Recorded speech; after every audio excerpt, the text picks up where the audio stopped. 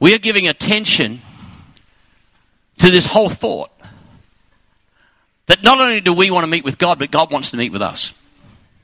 You ever met somebody and you were really, really excited, and when you got there you could tell that they weren't that happy to have you around? I've had a couple of those moments. We won't go there right now. But the good news about God is desiring to meet with you. And here's what I've noticed. When people meet God, everything changes. Everything changes. And that's what our team are going to focus on over the next few weeks. We're going to look at individuals in Scripture where their life was radically changed when they encountered the divine. And today, we're going to look at a character that I think, especially in the Western world, everybody knows something about this person. Even those who wouldn't say they're Christ followers, people that don't go to church much, if at all, have heard of this person. One of the greatest leaders ever known on the planet. In fact, I have a friend who went to do his MBA at university, and he was shocked to find that in the first week they started focusing on this person. His name is Moses. Moses. I want to take you straight to this moment because we mostly think of Moses as the great leader, parting the Red Sea, throwing down his staff and snakes and all kinds of crazy things are happening. The plagues that God works as he declares and speaks his word and ultimately leading people out of bondage and into freedom. But I want to take you back to where it all began. It began with a divine encounter. Exodus chapter 3. It says, "Now Moses was tending the flock of Jethro, his father-in-law, the priest of Midian. And he led the flock to the far side of the wilderness and came to Horeb, the mountain of God. And there the angel of the Lord appeared to him in flames of" what? Fire from within a bush. Moses saw that the bush was on fire, but what about the bush? It did not burn up. So Moses thought, I will go over and see this strange sight, and why the bush does not burn up. When the Lord saw that he'd gone over to look, is something about drawing near to God. When Moses saw that he'd gone over to have a look, God called to him from within the bush, "Moses, Moses." And Moses said, "Here I am." "Do not come any closer," God said. "Take off your sandals, for the place where you're standing is holy ground." Then he said, "I am the God of your father, the God of Abraham, the God of Isaac, and the God of Jacob." At this, Moses hid his face because he was afraid to look at God. This is one of these moments in Scripture that I call the suddenlies. There's so many times in the Bible where life just seems to be going on. Sometimes for people it was going down. And then suddenly God turned up and something radically changed. This was a moment where a divine God, the divine God, came and met mortal man. And in that moment there was a transaction. There was a shift that not only shifted his life, but to a people that are becoming more and more aware that we are called to live sent. There is a powerful, powerful lesson, because this didn't just change his life. God changed him to be part of the change. Look at how God got his attention. He was in the far side of the desert. I love how the Bible actually just puts a few little words in there to really help us see the picture. He wasn't just in the desert. He was in the far side of the desert. Do you ever feel like that sometimes? You're just a long way away from where you really want to be. Moses was in the far side of the desert, and all of a sudden he saw a strange sight. It was a bush that was on fire. Now, in the desert, the phenomenon of spontaneous combustion, though rare, does happen. And people that live in those arid places probably have seen it or have heard of it. Or how a bush just caught on fire. And for Moses, that was quite a spectacle, but the phenomenon was not the fact that the bush caught on fire, but that it stayed on fire and the bush was not consumed. It's actually a magnificent picture of what God wants to do in our life. See, this bush burned, but was not burned out. I have a friend way back in the old days when I had black hair. Lynn and I pastored a church in Ipswich. And I had a friend who was a Presbyterian minister. And one day I asked him about the motto of the Presbyterian Church in Australia. It's also the motto of the Church of Scotland. Nec tamen consumator. I know. That's the only Latin I know. Nec tamen consumator. Do you know what it means? It's their motto. And you'll see it sometimes in some of the more historic Presbyterian churches, Church of Scotland. You'll see it. There's a little tiny bush and under it says, Nec tamen consumator. It's their motto. This is what it says. We will burn and burn, but we will not be burned out.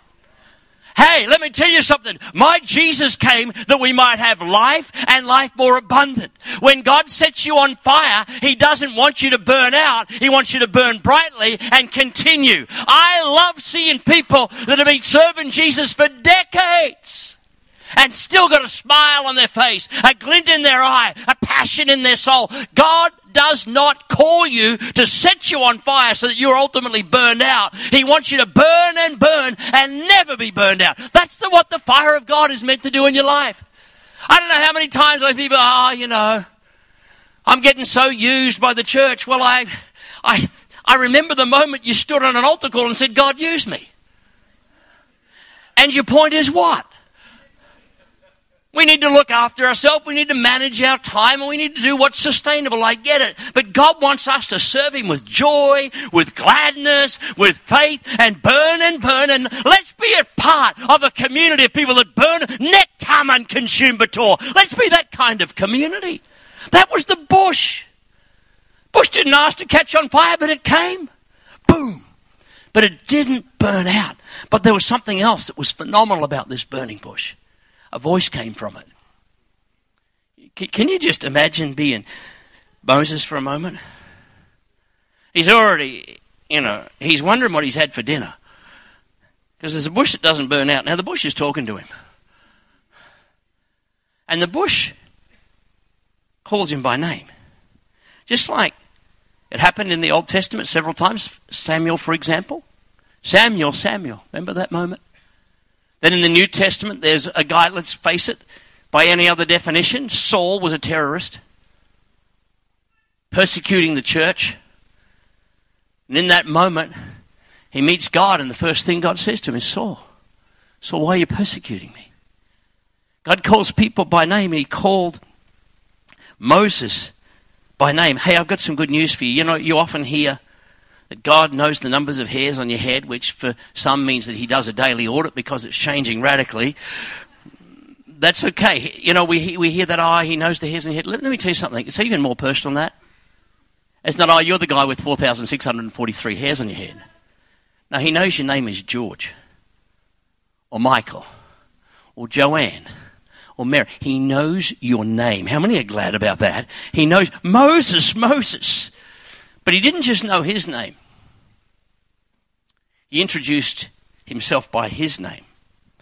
He said, I'm the God of Abraham, Isaac, and Jacob. Don't just stop for a minute. God is building a case that's getting ready. This man that He's going to use for something significant. He says, I'm the God of Abraham, Isaac, and Jacob. In other words, I'm the God who did miracles in them, for them, and through them. I provided for them. I set them free. I restored them. And I did incredible miracles. And let me tell you something. As we've already been singing in this church today, He's the same God then as He'll always be. He's the same as He was today, as He was then, and vice versa. He's the same yesterday, today, and forever. Somebody get excited. He is a faithful God. He says, I change not. Moses, I did it for them and I'll do it for you. He never changes. My prayer life often, when I'm actually at a point of going, I'm just not sure how this is going to happen, I have to throw myself on the fact that I serve an unchanging God. One of my favorite verses comes from 1 Thessalonians 5. It says this, faithful is He is He who called you, who will also do it. And I remind Him of that often. Say, God, I remember when I was leading this ministry for teenagers. And we were filling auditoriums. I have no idea how we paid for it. Not sure if we still have. But, no, seriously. The budget budgets that we were running. And let me tell you, you work with teenagers, they don't give you anything. Rat bags. God loves them. In that era, 320,000 kids came to Jesus. I have no idea how he supplied other than the fact that he's Jehovah Jireh. And there are times that we in this church, as we continue to push boundaries, say, God, you've done it before, you'll do it again. God, we need to see healings. I've seen you do phenomenal things in phenomenal places and crazy moments on mission trips and in eras gone by. God, if you did it then, you can do it now. God, you've kept me. You know, as a 25-year-old, Lynn and I were about second year in our marriage. We sat in the surgeon's office and he looked at me. He said, by the time you are 30, you're going to be on your knees begging me to operate on your back. I'd had a high-speed water ski fall. Guess what? I still have that injury in my body. And guess what? No surgeon's knife's been near my back. I'm healthy. I'm happy. God has kept me. He's the God who keeps his people. And I remind him sometimes, God, you've got me through that 40 years now. You've got me through that, and you're going to get me through other stuff. You're the same God. You're faithful. You're the God of Abraham, Isaac, and Jacob. Come on, somebody needs to hear me say today, if he's done it before, he will do it again. We've had seasons of great soul winning in our church. I prophesy we've entered it again. If he's done it before, he will do it again. All kinds of things that God's done. A little later, in this conversation that he's having with Moses, he actually goes beyond, listen, I'm a faithful God of Abraham, Isaac, and Jacob. He says, I want to take you down a journey of understanding. I'm not just that. I'm actually more than that. See, I'm the father of Brendan and Ryan, but I actually have a name. That's kind of what I am, but let me tell you who I am. I want to go on record as saying, I am Wayne Alexander Alcorn. That's who I am. And God's taking him on an understanding that it's not just what I am, it's who I am. So Moses says, well, you know my name, what's yours? I love this. You want to know my name? I am. I am what? I am. In fact, you follow through Scripture the times those words I am come and things happen. Just at the sound of his name. Even when they approached Jesus in the garden, they said, I'm looking for a man called Jesus. Who is it? He said, I am. Boom, they fall down. There's something happens. We're not just talking about some cute old guy in the sky. We're talking about the I am, the all-sufficient one, the self-originated, self-sufficient one, the God who needs nobody and nothing. Life is in himself. Theologians call it aseity. Aseity. God needs nobody. God needs nothing. He is. Who are you? I am. I am. This is amazing. I am. I am your all-sufficient. I am everything you need because I am in myself, self-contained. I am everything. I am God. Creator, healer, savior, provider, baptizer. I am. And some of you today need to meet with an I am. Not just a cute God that somehow listens to the little prayers we pray with our kids at the end of the night. He is a powerful God. He's the powerful God who dwells in unapproachable light. He's the God who answers by fire. And he wants us to meet with him. And that voice not only recognizes Moses' name and introduces himself by name, there's something else that happened, and this is where we're going to land it today. That voice brought something that Moses desperately needed. In fact, Moses thought it had long passed him by. You ready for it? Purpose. He thought purpose had long passed him by. He'd been 40 years in a desert. I don't know how many times Moses would have asked himself, has God forgotten me? Is my purpose for life gone? I'm 80 now, am I too old? Look at verse 7. God didn't forget him and God hasn't forgotten you. Look at verse 7. I've underlined a few words in this verse. The Lord said, here's the first word I've underlined, I have seen the misery of my people in Egypt. Here's the second word. I've heard them crying out because of their slave drivers.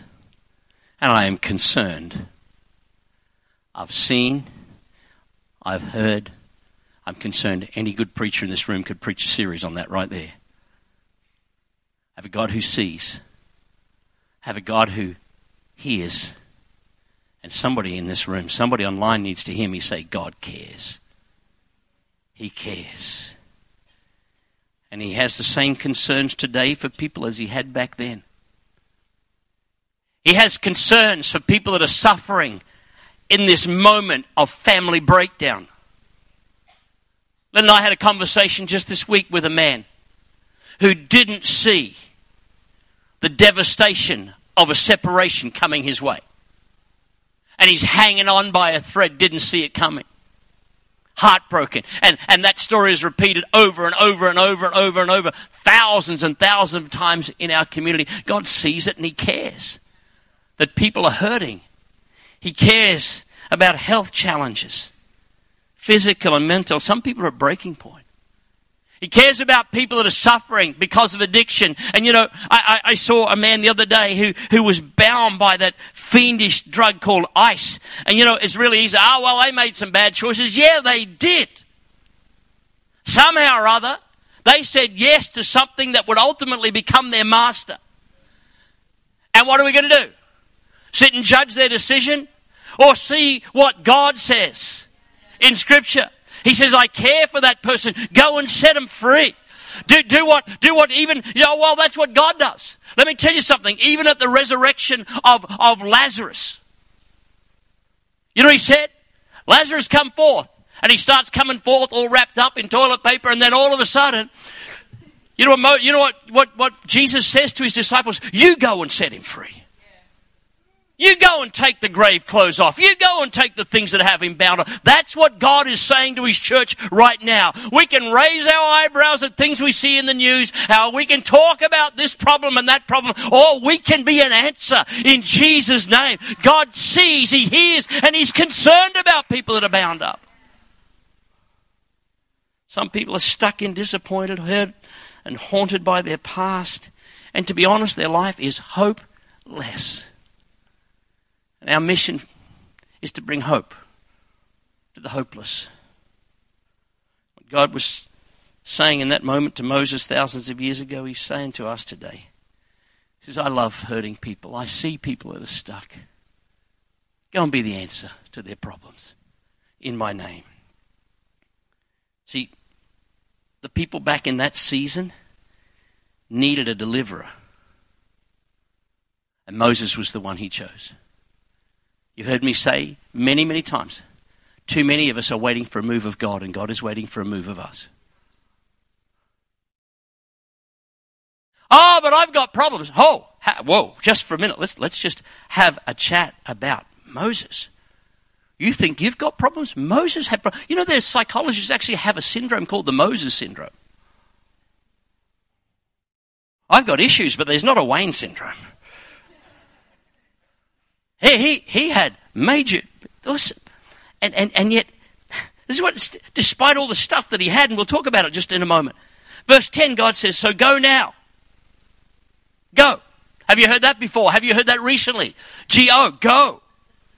He said, I am sending you to Pharaoh to bring my people, the Israelites, out of Egypt. Moses, live sent. Moses, I'm going to change you so you can change others in my name. I can only imagine what's happening in Moses' heart right now. Just for a minute, just think about this. Just again, I say to you regularly, do this. Read the Bible with the video playing. See this. Here's a guy who's out in the desert, who's about to be called to be a leader, and he's looking after sheep. Newsflash, they weren't even his sheep. They're his father-in-law's. And God's saying, you're amazing. I'm going to change you so you can change them. And you can just imagine Moses saying, this has got to be some kind of setup. Where's the camera? Like, no, you've got the wrong guy. God, I know what you're talking about, that I can actually help the Israelites, but I tried this once and I was and I am a dismal failure. For old Moses, his whole life had been a roller coaster. From rags to riches, to rags to leadership. Anybody ever? No, I'm not going to ask that question. Sometimes I feel like life's a bit of a roller coaster. It was for Moses. He was born into a slave's house, raised by an Egyptian princess, working in the desert for 40 years. And for much of his life, he felt like an absolute misfit. He's got so many things that, professionals would need to work with. He was abandoned as a child, put into the world's smallest boat, had a very strange relationship with his own mother, had to call a nurse mum. She's nursing him. Added to that, he's raised in a culture that's so different to the whole world of his ancestors and his family. He didn't feel like he fitted in. Add to that the fact that there was shame and regret of his past. 40 years earlier, he killed a man. Was it murder? Perhaps lawyers would call it manslaughter. He's actually in his own flesh and his own strength trying to actually help his own people. He involves himself in something where an Egyptian's being harsh on an Israelite. He goes and he intervenes, he beats him, and the man dies. Now Pharaoh hears about it, he's on the run. This is a crazy story. And all of this results in him. You read his story, have a good look at it. He's carrying insecurity. He's carrying a very poor self-image. He's got massive issues with trust, self-doubt, confidence. And God says to him, I'm going to make you a leader. Regularly when I walk through the airports around our country and beyond, there's all kinds of bookstores, and most of the bookstores are filled with books about leadership. And I love studying on leadership. But I can't remember seeing a book that actually celebrates a man like Moses. He's not your pin-up boy for the perfect leader. He's so flawed and so broken. Add to that, the Bible says he's of slow speech. If you have an Amplified, you'll find he's a Queenslander. And in his heart, he's come to this conclusion: I am disqualified. But how many are glad today that only God is the one who decides who's disqualified? And certainly who's disqualified permanently. Because that voice in the fire changed everything. This week I just had a moment of reflection, because on Tuesday we crossed that milestone of August 1. That's 23 years to the day that Lynn and I became the pastors of this church.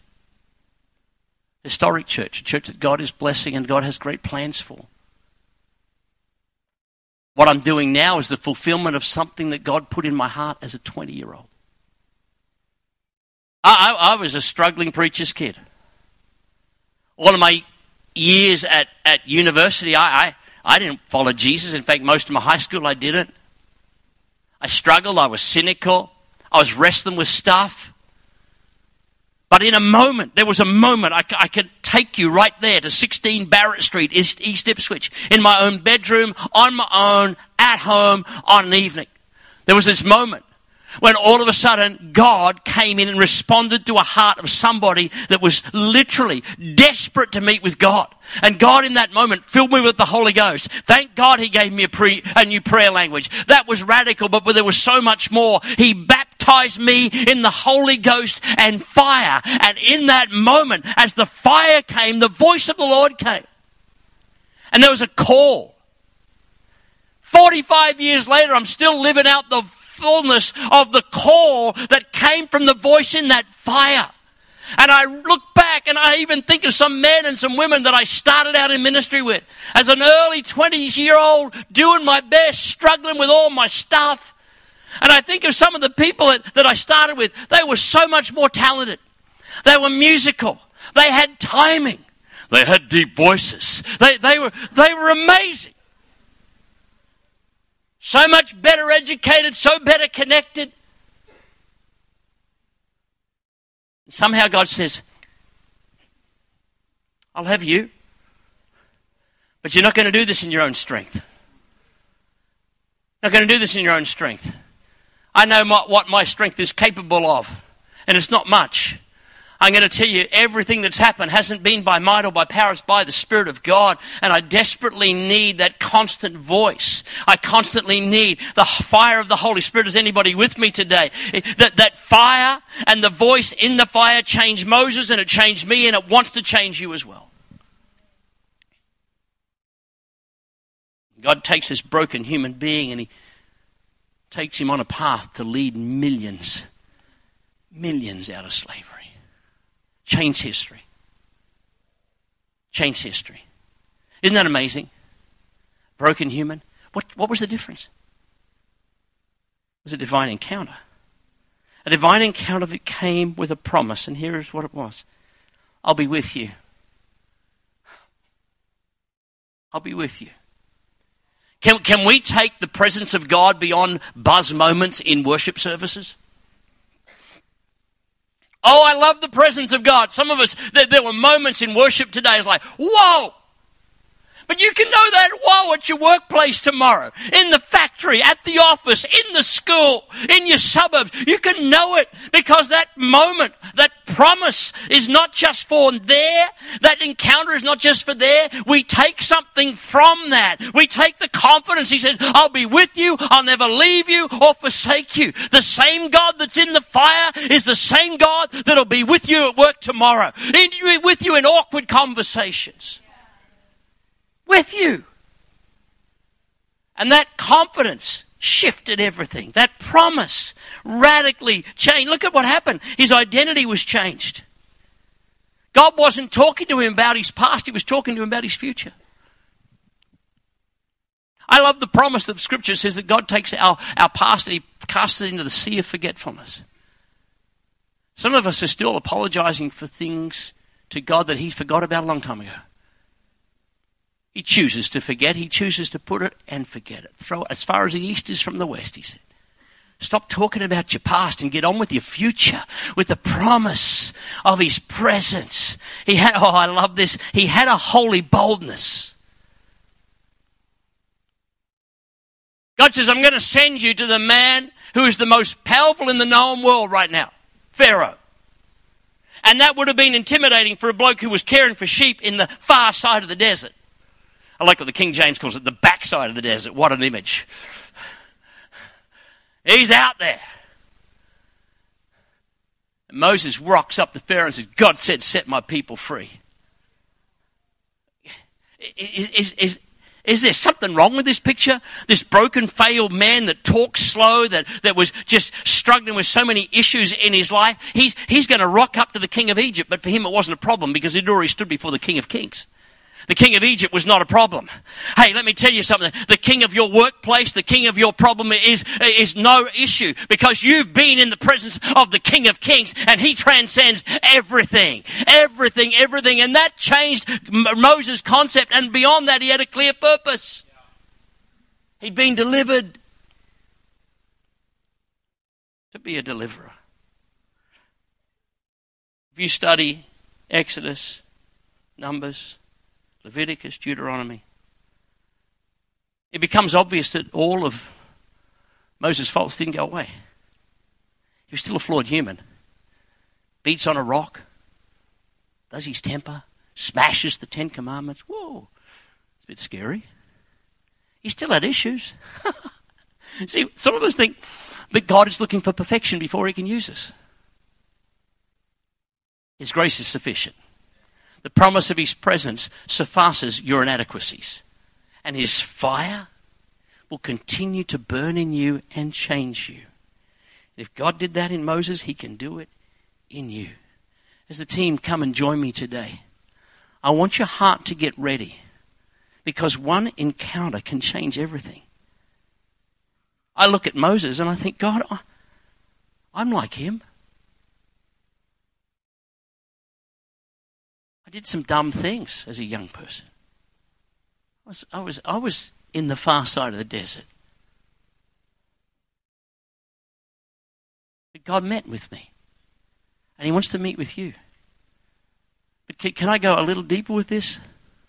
The fire of God isn't just to set us free to go and work for others. He wants to first do a deep work in our own life. Some of us are desperate for a healing in your body. The same God that was the voice in that fire is the same God that heals today. Lynn and I were in Israel a few years ago, and we stood beside some of those places where Jesus did some of those most radical miracles, and my silent prayer was often, Jesus, you did it there. And if you're the same yesterday, today, and forever, you can do it in Brisbane in the 21st century. And he wants to. In fact, the word of the Lord that's been sitting on my heart all day is the power of the Lord was present to heal them. Hey, let me tell you the power. If you're sick today, God wants to heal you. Would somebody say amen? Let me tell you one of the greatest things that you need to be set free of. Fear. Moses had a fear that his past would catch up. Moses had a fear of people. I believe that God wants to set us free, just like Paul said to Timothy, God has not given you the spirit of fear, but of love and a power and a sound mind. God wants to take the fear of man off us. God wants to take the fear of, some of us have got phobias you've been wrestling with for too long. You know, I'm hearing stories of miracles that are happening in our service just in moments like this as people receive the word of the Lord. It comes and sets us free. Addictions.